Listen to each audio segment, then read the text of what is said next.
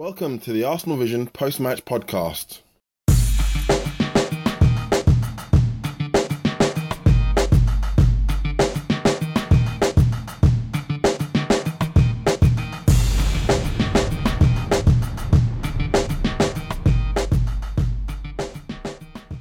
This is me, Lean, from arsenalvision.co.uk. Firstly, apologies about the sound.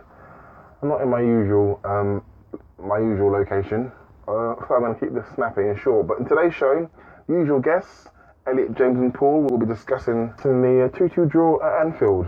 I normally at this point give some views of my own on the game, but I'm suffering with a case of man flu. Watch, I'll prove it. See? And no one wants that. So, yeah, it was rubbish, wasn't it, really? We didn't play well at all, and I'm leaving it at that. I'm going to let the guys talk about the game instead. So, here they are.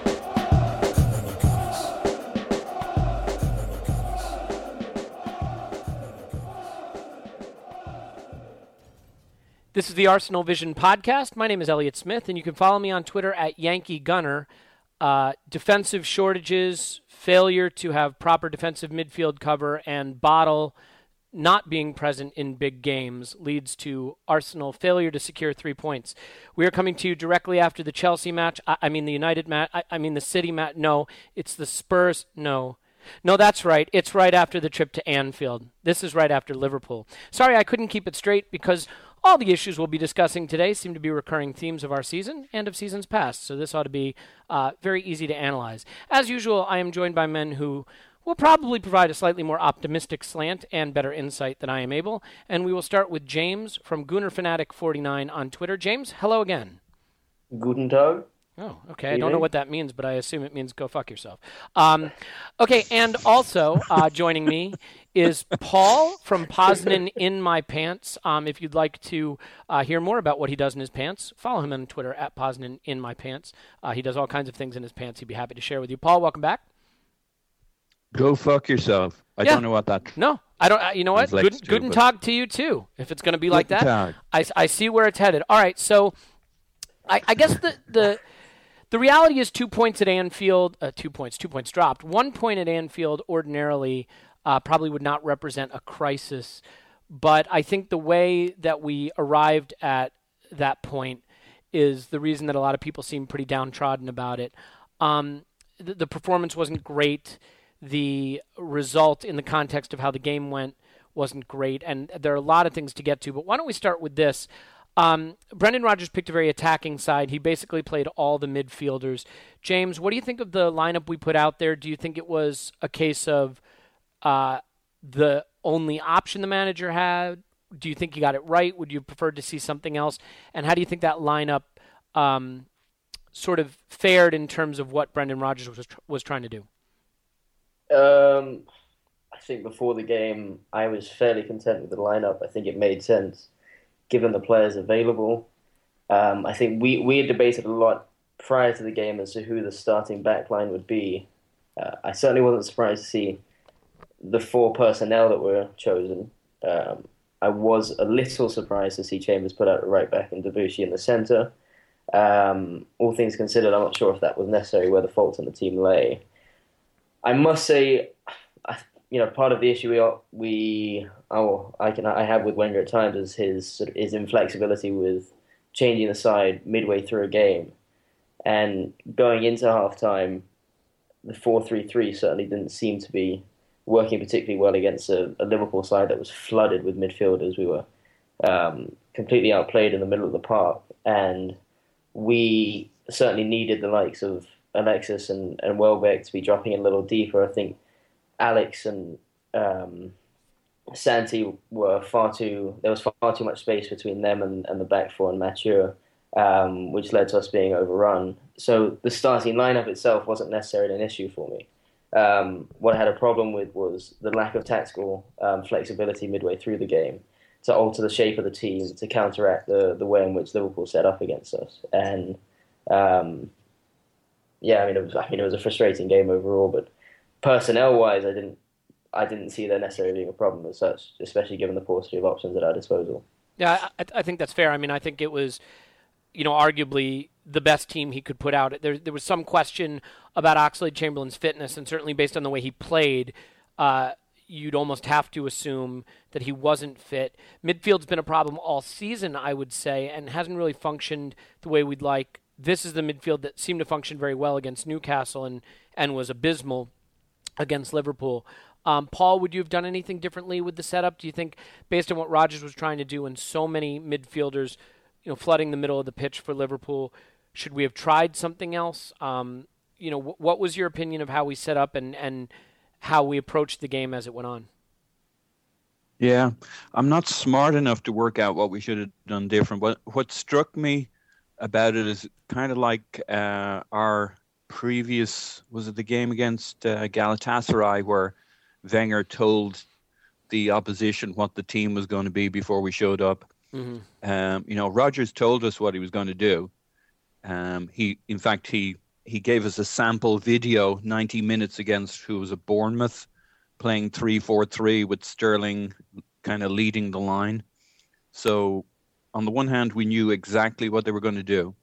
We were all pretty buoyant before the match going into it, but we were really good against Newcastle, but we had that energy you have from playing at home a little bit, and I was pretty worried that when we went downfield, I was pretty optimistic about how we were playing, that their overall energy and their 4 players in midfield, we're going to have a pretty torrid time for a little while. And it kind of reverted me back to my thinking on the Stoke match, which was my big frustration in Stoke against Stoke was not so much we played so terribly in the first half, which we did.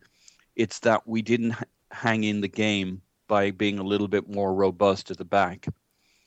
And in some ways, I think Anfield was always going to be a bit of a buzzsaw, for running into a buzzsaw. And what we needed to do was kind of ride out the first 15 or 20 minutes. Of course you try and play your game, but as soon as you realize you're running into a buzzsaw, you find a way to ride out that 15, 20, 35, maybe even 45 minutes and stay in the game, which actually we did. So in a sense, I'm not too surprised how it lined up. What was shocking was the number of passes. Every pass was missed, and you can talk about pressure, but a lot of those passes weren't that hard. Maybe they were the compounding result of losing rhythm and confidence and not having trust in your fellow players. But my master tactical change would have been have most of those passes go to where they were going to, because a lot of those passes weren't that difficult.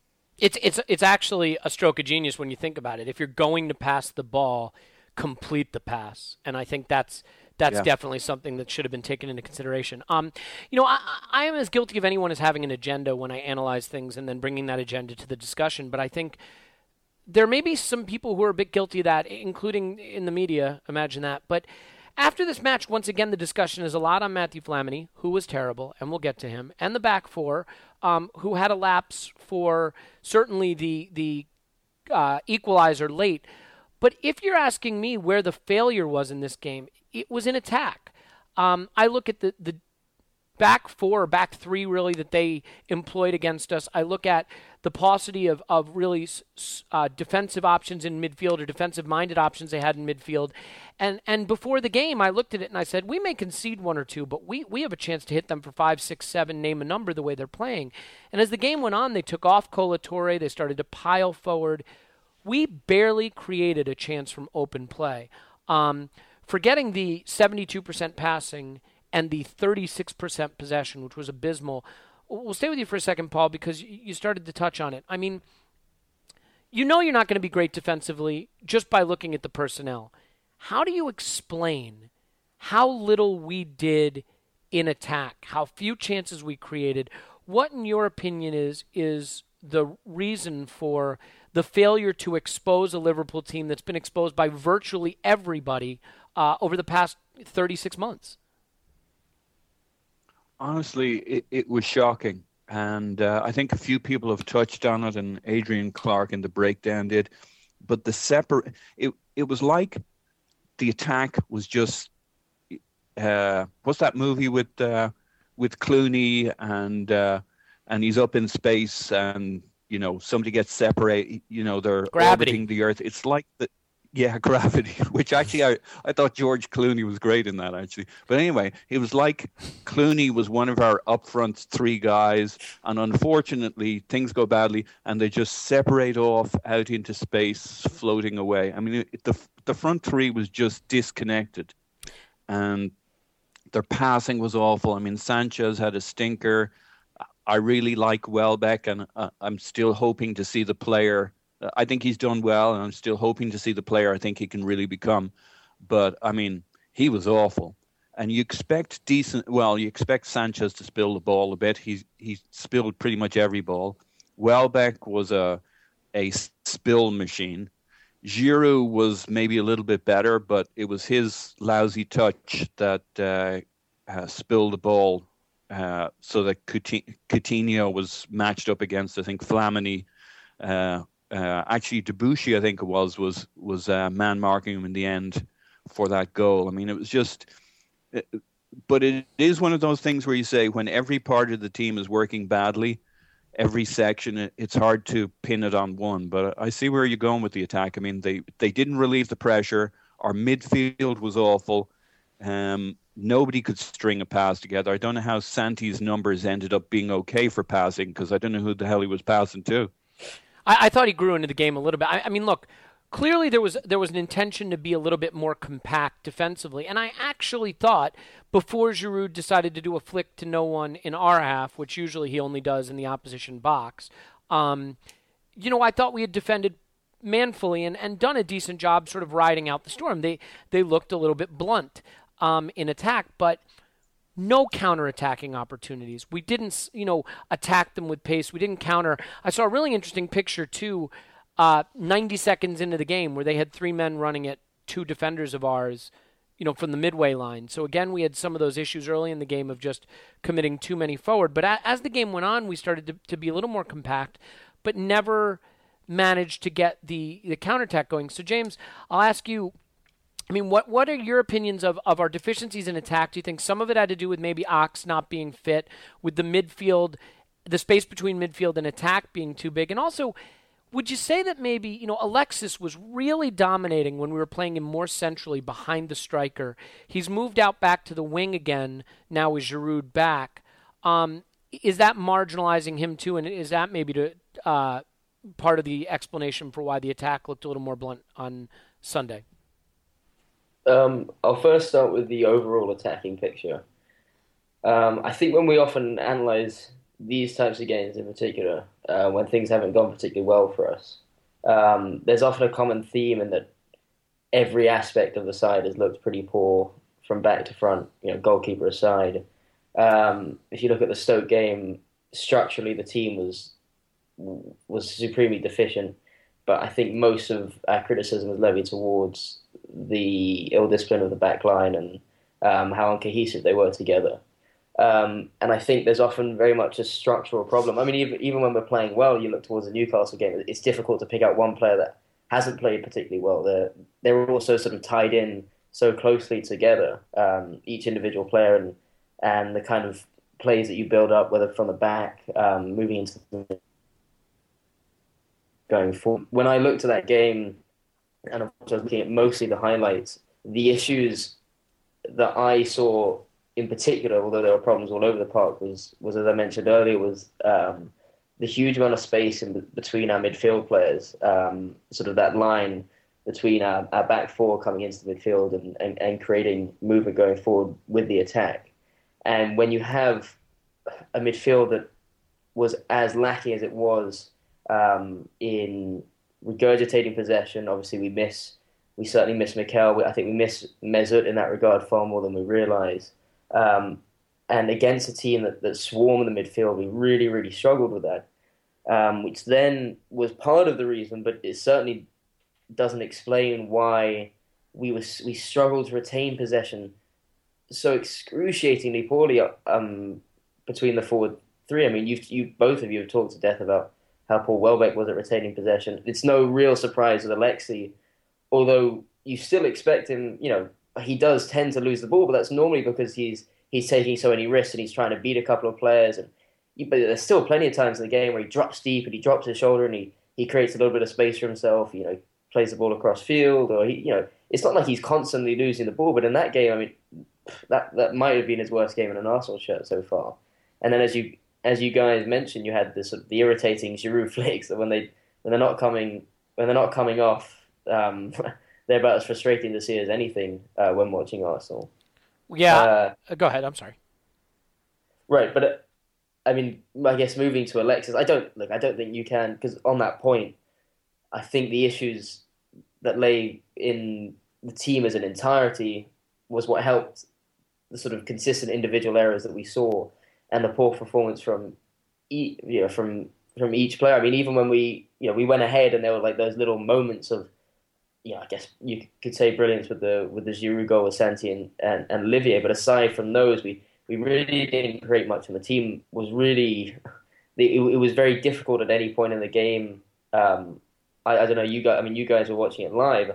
I'm sure those 2 goals probably came as a bit of a shock to you. It certainly seemed that way watching it back. But yeah, I mean, I think Alexi was he played on the right against Newcastle. He set up 2 of our goals excellently.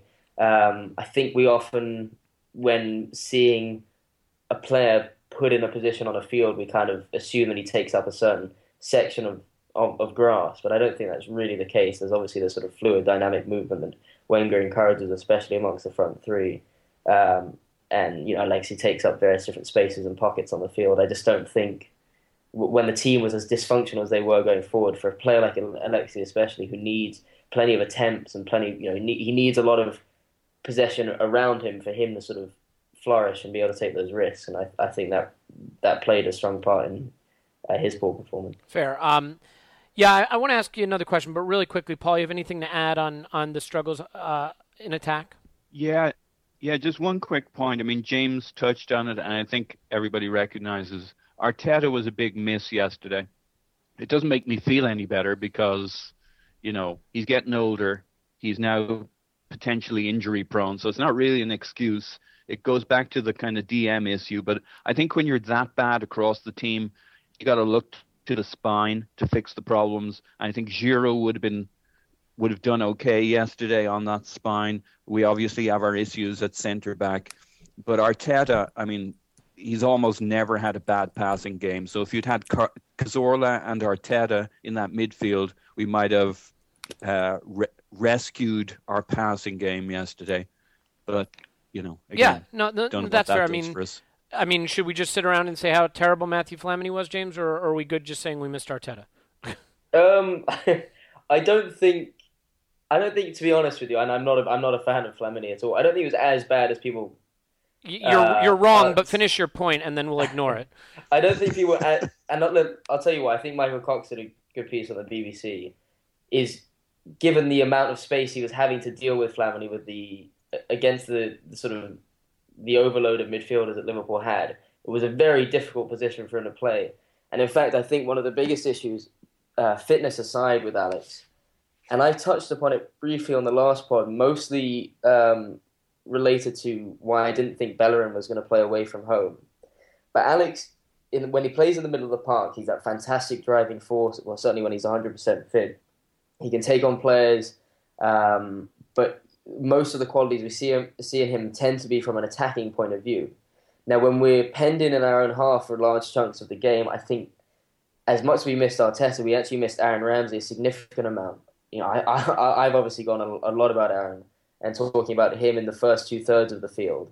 But that kind of industry and that defensive side of his game, and I think as good as Chamberlain's passing technique as such, and I know we do tend to berate Ramsey now and then for forget, at times for the sort of missed passes that he makes, but he does tend to be a slightly, he does tend to simplify things a lot more than Alex does in that side of the game, and I think we did miss him considerably defensively. Yeah, look, I mean, Flamini was terrible. I think arguably the worst performance we've seen from him since he's come back.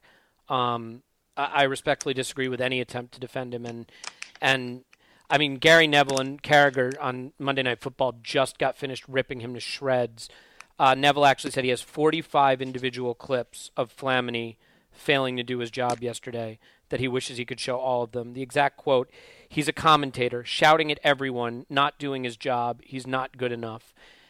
At one point, Neville's showing a clip, and he says, he's pointing and shouting here. I'm not even sure what he's trying to get them to do. Don't take me wrong. Listen, I thought Matthew was pretty awful. All I'm saying is I think his job was supremely difficult last night. I don't know. I don't disagree. That's fair. Look, here's the reality, right? I mean, he wasn't the only bad player, but that position in the way we play is meant to be the link up between defense and attack and get it to the players who can create attacks. And Matthew Flamini is not capable of doing that. If you press him, you can't control the ball. I also think he's a lot like Lee Cattermole in the sense that once he's on a yellow card, he is basically useless because he's technically inept, but he can be that terrier in the middle of the field. And when he has to play within himself on a yellow card, he can't be that terrier. I thought he was a complete liability in every phase of play. But, Paul, okay, time to bring some sanity to the point. Tell me you were equally unimpressed with Matthew Flamini. I was, but I have a little bit of sympathy for the poor fella. I'll make a few points quickly. Okay. People assume he was always a DM. He wasn't. He was certainly defensive by nature, but he was very often that second pivot, high energy, box to box. He wasn't the deepest lying guy providing control. And so I have a little bit of sympathy for him. He certainly had a stinker. His biggest fault was probably that he was not Arteta, because where the fault really lies was the fact that we had 100 passes to their 300 passes in that first half. Overall, I think we had about 37% possession in the whole game.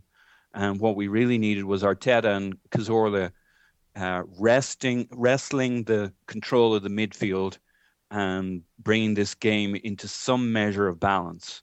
But yeah, he had a stinker.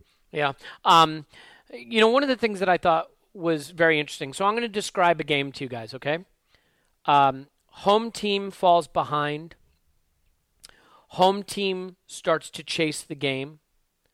Home team looks like they're in the ascendancy and are playing better despite being behind.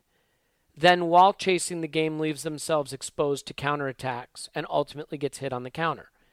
Okay, that was what happened to us when United came to the Emirates. Similar situation against Liverpool. They outplayed us. We managed to get in the lead. They had to chase the game. They were pressing forward. In fact, they went down to 10 men, something we didn't do.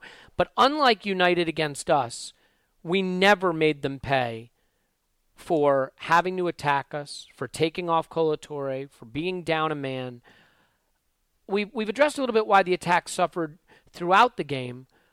Why were we unable to get out of our 18-yard box in the last 10, 15 minutes? And how come there was never a counterattacking opportunity, despite them being camped in our half and having one defender left on the pitch? I mean, Paul, surely the players must have enough sense and the manager must be able to devise a substitution or some kind of tactic for hitting them in that situation.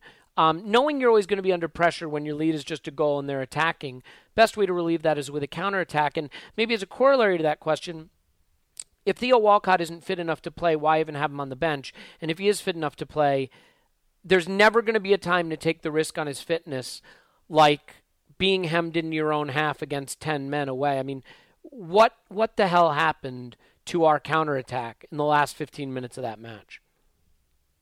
Jesus Christ, Elliot. I think I saw you last night walking past an alleyway where you found a drunk guy lying in the corner and you beat the snot out of him. Well, he'd still probably kick my ass, to be fair. But, okay, well, I mean, because this is the thing that bothers me. I mean, let's face it. We are all very aware of our defensive deficiencies and Matthew Flamini's limitations. But if you know those things, then the other things should be things you can allow for, adjust for, and succeed at. And to me, if you said with 15 minutes left in the game, 10-man Liverpool with one defender would have to attack us trying to chase the game, I'd tell you we were going to win 4-1, not draw 2-2, because that sounds like a recipe for us to get at them. And they've been so vulnerable. Why did we find it so difficult to generate any kind of counterattack in that last phase of the game? Jesus, Elliot, you just went back into the alleyway and kicked the snot I wasn't done with him yet. I mean, where was the counterattack? What happened? Well, the reason I say that is you're not wrong. Oh, okay. Well, then I'm fine with it. Yeah, analogy accepted. He's drunk and defenseless, but actually, I think it's a brilliant comparison. And there's an Irish term called plough-mossing. I'm not plough-mossing yet. It actually occurred to me for a fraction of a second, after the game, the United comparison, the difference between them and us. Neither one of the teams had the right to win the game. Mm-hmm. They won the game. We had that game right there for us. And, to not answer your question, I thought it was interesting, Wenger's commentary after the game. He said something about, it was kind of sounded a bit negative, and then he said about something to the effect of, but Santi was one of the players who did show up for the game. Mm-hmm. And the whole tone, if you read the two sentences together, was a whole bunch of players did not show up, and he didn't understand why. Now, well, we're going to get to that larger point in a minute, because I actually have a question about that. So we will definitely address that further. Yep. So I don't have a good answer, except I think our mentality is weak, because there's no reason why we shouldn't have won that, especially when we were up. And tactically, we didn't do anything very clever. We brought on 3 or 4 extra full backs, but it didn't solve the problem that we couldn't hold on to the book. Yeah, we definitely didn't bring on 4 extra full backs, although that would have been that might have been what we were missing. No, to your point, I think that's well taken. The only reason I'm cutting you short there a little bit is I want to get to the mentality issue as sort of a last thought on the game. So we'll come back to that. Put a pin in that. That'll be a fun discussion. But James, I mean, I get it. Look, we have an abundance of injuries. We can talk about why. We can worry about them, and we certainly don't want to risk players. But once you put someone on the bench, my attitude is they have to be in contention to play. It became very clear late in the game that we needed an outlet. We needed something that could challenge them as they started to pour forward. I mean, where was Theo? At what point, do you say, if he's on the bench, for God's sakes, give him 10 minutes to relieve the pressure? What did you think about the end game, the way we played out the final 10, 15 minutes, the lack of counterattack, and also potentially the decision to take off Giroud, who, for all of his flaws, is arguably our best at defending set pieces and may have made a difference if he was on for that corner late? I mean, explain to me how we managed to balls up the last 15 minutes. Okay, I think there's a lot of questions within that, so I'll try and tackle them. Yeah, I like to keep quickly. This a morass of confusion and make it difficult as possible to answer the question. Just quickly on the Giroud point, I'll try and find some form of defense somewhere, but I think, if I was reading the quotes after that, Giroud was apparently sick going into the game. Okay, well, I didn't know. So I think the plan was always to take Giroud out at a certain point. I think with regards to the corner, if I'm, correct me if I'm wrong, but Giroud normally is situated towards sort of the front post when defending corners. So I'm not sure how much role he really would have played technically, with the ball sort of reaching further towards the back post, which is the Chambers and Mertesacker area. Whether I know that Welbeck moved further forward, whether he, with Giroud on the pitch, he would have been further back, I don't know. It is sometimes a little bit of confirmation bias saying that, if Giroud was on the pitch, perhaps that corner would have been dealt with better.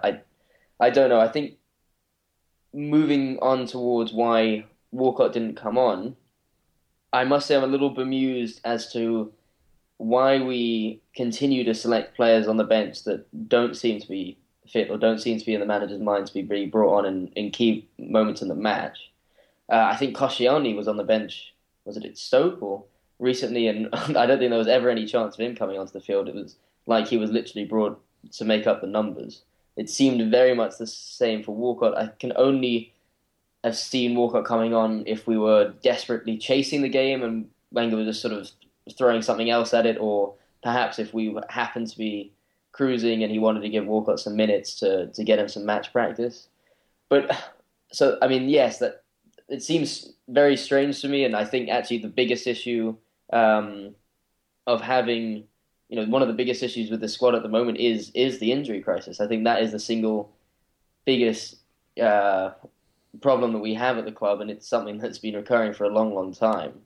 And it's far greater than this, it kind of ties into not bringing in an extra defender when you know that you tend to have these kind of injury crises, and it's that in itself is unfortunately as onlookers and outside the circle of Arsenal Football Club is something that's very difficult for us to assess. Mm-hmm. But the one defense I will make with regards to not bringing Walker on, or is that if I were to bring him on, I probably would have brought him on when Joel Campbell came on, who I guess in theory is also a player. Is quick. He's quite good at retaining possession. He's someone that you would think would be able to hit a team on the break quite effectively. I don't know that I'm going to give him credit for being quite good at anything, but go on. Okay, well, we're in one of those moods, I suppose. Yes. Well, the thing is, the difference between United and between our game against United and this game against Liverpool was very much the mentality that you mentioned, but more importantly was the confidence against this type of side, in the sense that for that entire game, even when we took the lead, even when we equalised, we were very much a side that was battered that game. I think you said I think we had possession of around 36%, which is, I believe, the lowest ever recorded by that is correct under certainly Wenger's career, and the most amount of shots we've ever conceded in the Premier League. So even once we'd taken the lead, we were a team that was almost cowering. We were a team that didn't have the confidence that we could really, take on that Liverpool side and score a third and give us that 2-goal cushion. So given the way we were playing, I can almost understand Wenger's attitude to be like, just throw in all the defensive like Coquelin, wherever he plays, whether it's fullback or defensive midfield, and throw on Monreal and just really try and pack that 18-yard box and just try and grind out the game, which we didn't do particularly well at all.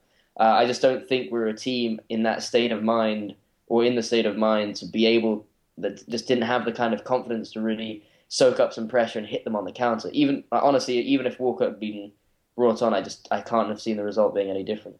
I mean, it just seems to me like a complete failure to understand how to win a game in a big situation. I'm going to get to that in a minute, but I know, Paul, you had one more thought on Walcott being left on the bench to observe. Just a very quick one. Mm-hmm. Yeah, just very quickly. It's not like we left Bastian Schweinsteiger back at London Colney. You got 7 players on your bench. I think the frustration for fans, unfortunately, is when you put Walcott on the bench, he's frustratingly close to getting on the pitch. But I think he was there for purposes of the future, which is one of the considerations. I mean, we had Podolski, we had Campbell to come on ahead of him. Walcott wasn't fully match fit. Doesn't mean you don't include him in the travelling party, get him mentally in the groove for the next game, get him 5 or 10 minutes if things are going well. The issue is we didn't leave Bastian. I fully understand that point, Paul, but, just to interrupt really briefly, I mean, I'm not talking about, asking him to come into a combative game where tackles are flying around and play 30 minutes. Even the last 10 minutes, tell him to stand on the halfway line and kick it long and chase it. I mean, just kick it and chase it. Just have him do wind sprints for 10 minutes. There's a chance he gets in behind, because there was no one behind our forwards to protect their goal. And that's basically how United got behind us. They just kicked the ball long and they were on to us. I'm going to say this. I'm going to go on a quick, 10 or 15 minute rant, and then I'll give you guys 30 or 40 seconds to respond. I'm kidding, obviously. But here's what I'm going to say. There is a distinct problem with us in big games. Yeah, Paul, you there? Yeah. Okay. Well, so I'm gonna go ahead and just give my thought on the big game issue here really quickly, and then give you guys a chance to respond, and then we'll wrap up and maybe just have a quick mention of what's coming up. But I don't want to go on too long. Yeah. For a long time now, we have struggled in big games. And if you look at it again this season, if you want to count Everton as a big game, Everton, City, Spurs, United, Chelsea, Liverpool, 4 points from 18. down 3-0 to Everton in the blink of an eye. Really blew it against Spurs, blew it against United, blew it against Liverpool. I saw a table that was put out today that we would be 1 point off the top if we had taken full points from all the games we led this season. I don't want to get into the manager issue too strongly, but the manager after the game said, we started slowly perhaps because we had the thoughts of last season's match and the fears of last season's match in our mind. Surely it is his job to make sure that is not the case, to find a group of players that have the bottle to go into Anfield with some degree of confidence against the 11th place side in England and at least play with them. Certainly not be outpossessed 64-36 and complete 72% of your passes. The fact that we couldn't find a single counterattacking opportunity late in the game, the fact that we couldn't mark Martin Skirtle, who was really their only threat for a set piece, from the set piece that cost us the equalizer. Just the sloppiness, the lack of ability to finish games. You have to wonder what is happening now. And I do think we can still probably finish in the top 4. And when we are fully fit, I mean, not that we'll ever be fully fit, but even slightly more fit, there is a good chance we finish in the top 4. I think we have to acknowledge the possibility we won't. I don't think you can look at how we've played this season. People see us having played poorly on Sunday. I think we played the way we played a lot of this season. The defense of Arsene Wenger has been, he's never been great defensively, but he's treated us to beautiful football. I don't think we've played much beautiful football for several seasons, and we are not playing beautiful football this season. We have not had flowing attacking displays. And in big games, we suffer.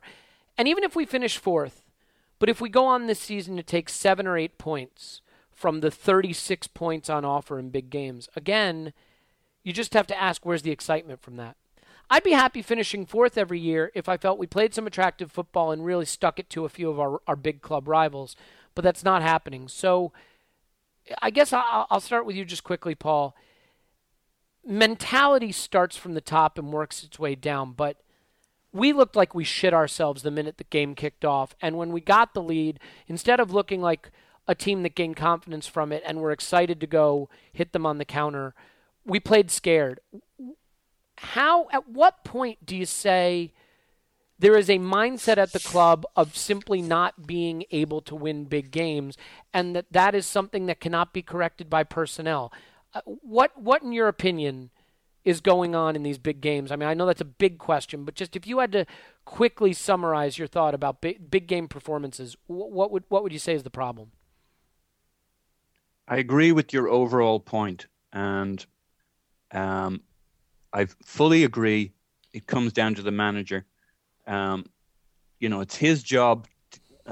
It frustrates the heck out of me when he says, it seems like we were a little bit afraid from the result from last year. I mean, me too.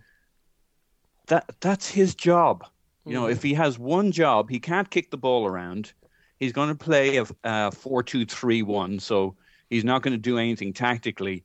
I mean, there are tweaks you do within that, and of course he's doing tactical stuff along the way, but he's not doing major surgery here. He didn't switch to a 3-4-3. His job is to get the guys to go out fired up and play, and to come out. Now, his job is also to get everybody around at halftime and to get them to put in a better performance, which we kind of did, but it wasn't, to your point, Manchester United won their game when they had a somewhat parallel situation against us, and it's his job to do it. So I fully agree with that.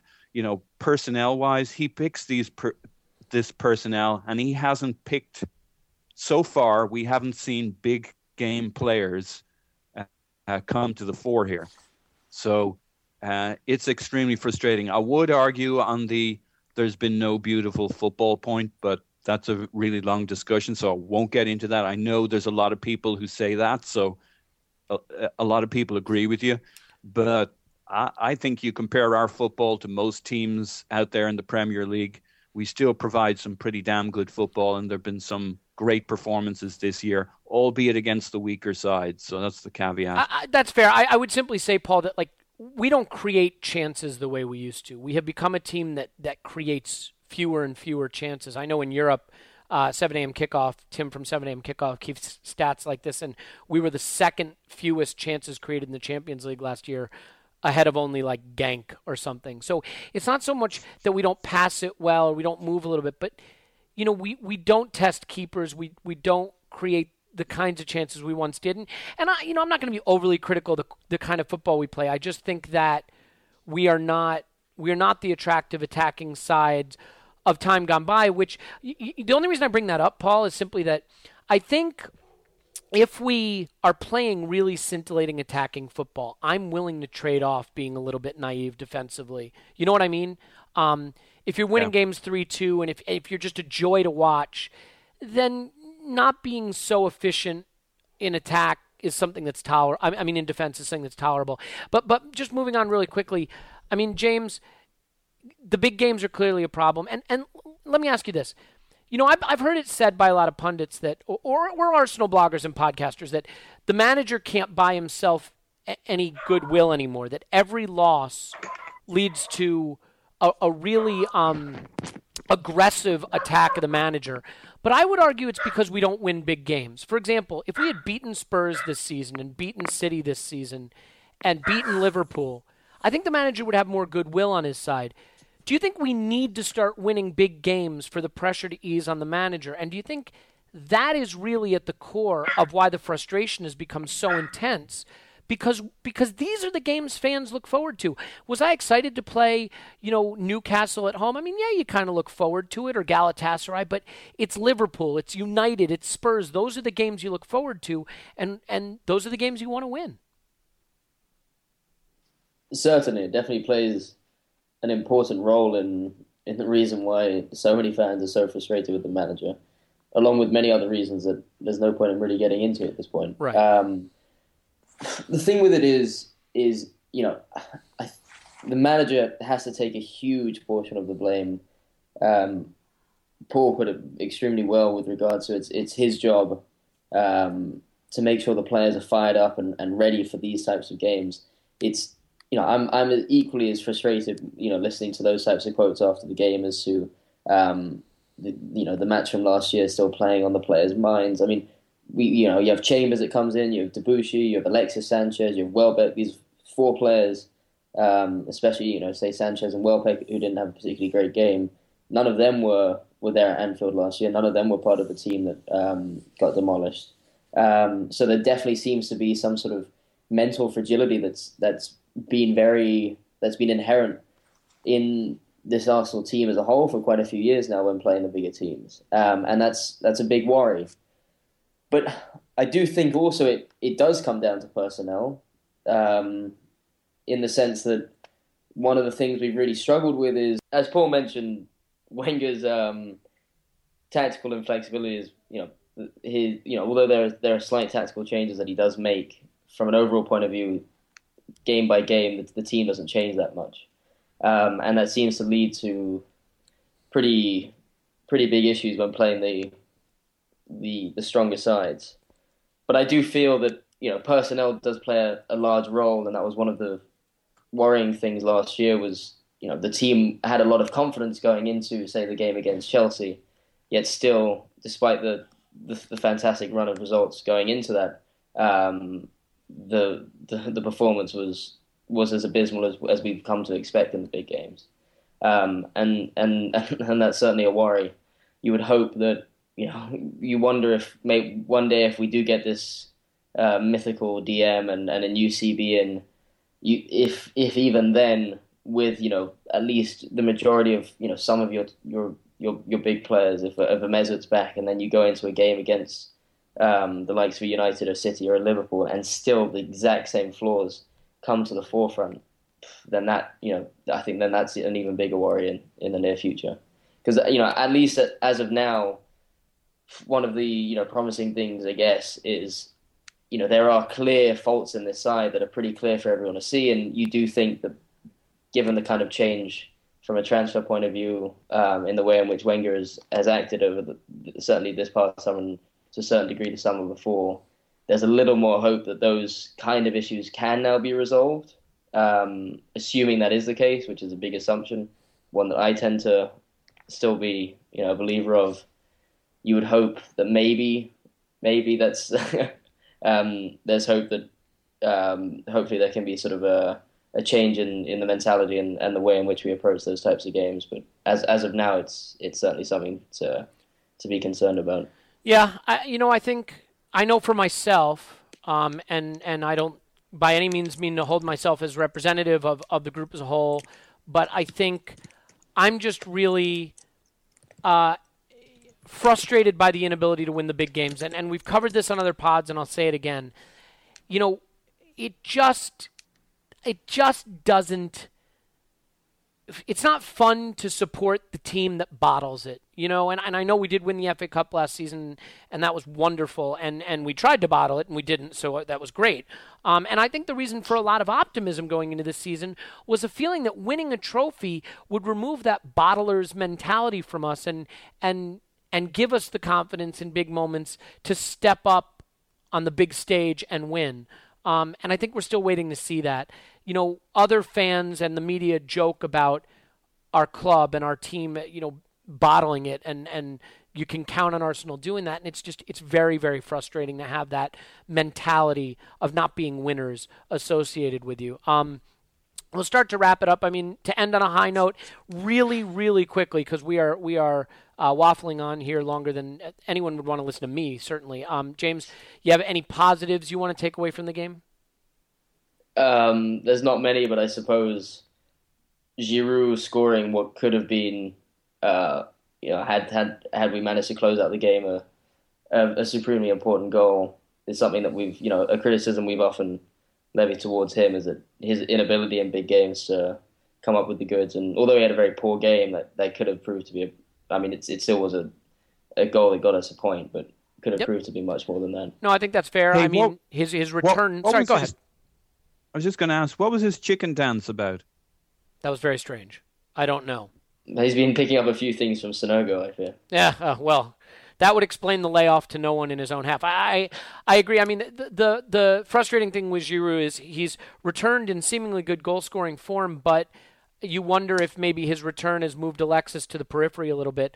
Paul, any one quick positive that might be something we can take away going forward? Not really, but I'll wander down that laneway and kick the shit out of that drunk with you. I mean, yeah. I agree with you on that. We are bottlers in chief at the moment, and maybe we're not. Maybe that's harsh, but it's, at some stage this team has to prove that wrong, and I don't want to have to keep defending them because it's not defendable. We are bottlers against any big side, and big includes this Liverpool team, who, to be fair, if they play like this against every other team this season, their results are going to zoom upwards. But, it's still Liverpool. It's not Chelsea at home. It's not City at home. It's not United at home, God forbid. I mean, look, if I had to take one positive, it's not even a positive. I would maybe try to tamp down on some of the doom and negativity surrounding this by simply saying that we may have played Liverpool at a bad time only insofar as I thought they played pretty well against United on the attacking side of the pitch, and as well against, I think it was Bournemouth in the League Cup. And Rodgers may have stumbled onto an attacking lineup in the absence of Sturridge that works, using Coutinho and Sterling and really getting the most out of Sterling in that false nine role. So maybe we just got them at a bad time. But look, I don't care who we beat or lose to or whatever it is between now and the next big game. It's not going to mean anything unless when we go to City we win, or when Chelsea comes to the Emirates we win, or when we go to Old Trafford we win. Until we do that, no one's going to believe in this team, and no one should. No one has a right to. I mean, Paul, do you have anything a little more positive? Yeah, we got a point away at Anfield, and if we beat them at home, we'll have got 4 points out of that tie. And if we do that against everybody in the top six, Yeah, no, I agree. Look, I still think we can finish top four. At the end of a season, if you finish top four, your hope is you have some big wins to remember from it. And hopefully we still have time this season to do it. Look, we've got a lot of fixtures coming up, so rather than making this a podcast no one wants to listen to over the next couple of weeks, let's call it a day there, wrap it up, and just say that we'll be back with coverage of all the holiday program fixtures as long as we're all available and our internets work and so on and so forth. So once again, James, you can follow him at GoonerFanatic49. James, thanks for taking time out from your stay in Spain to join us. Thanks, guys. Thanks. And Paul can be followed at Posnan in my pants. Paul, as ever, we appreciate you coming on and saying a few sensible things. Up the Arsenal. Woohoo! Yeah, there you go. If you want to follow me or unfollow me, I'm at Yankee Gunner on Twitter. My name's Elliot Smith. We're going to leave it there for now. We'll talk to you next time.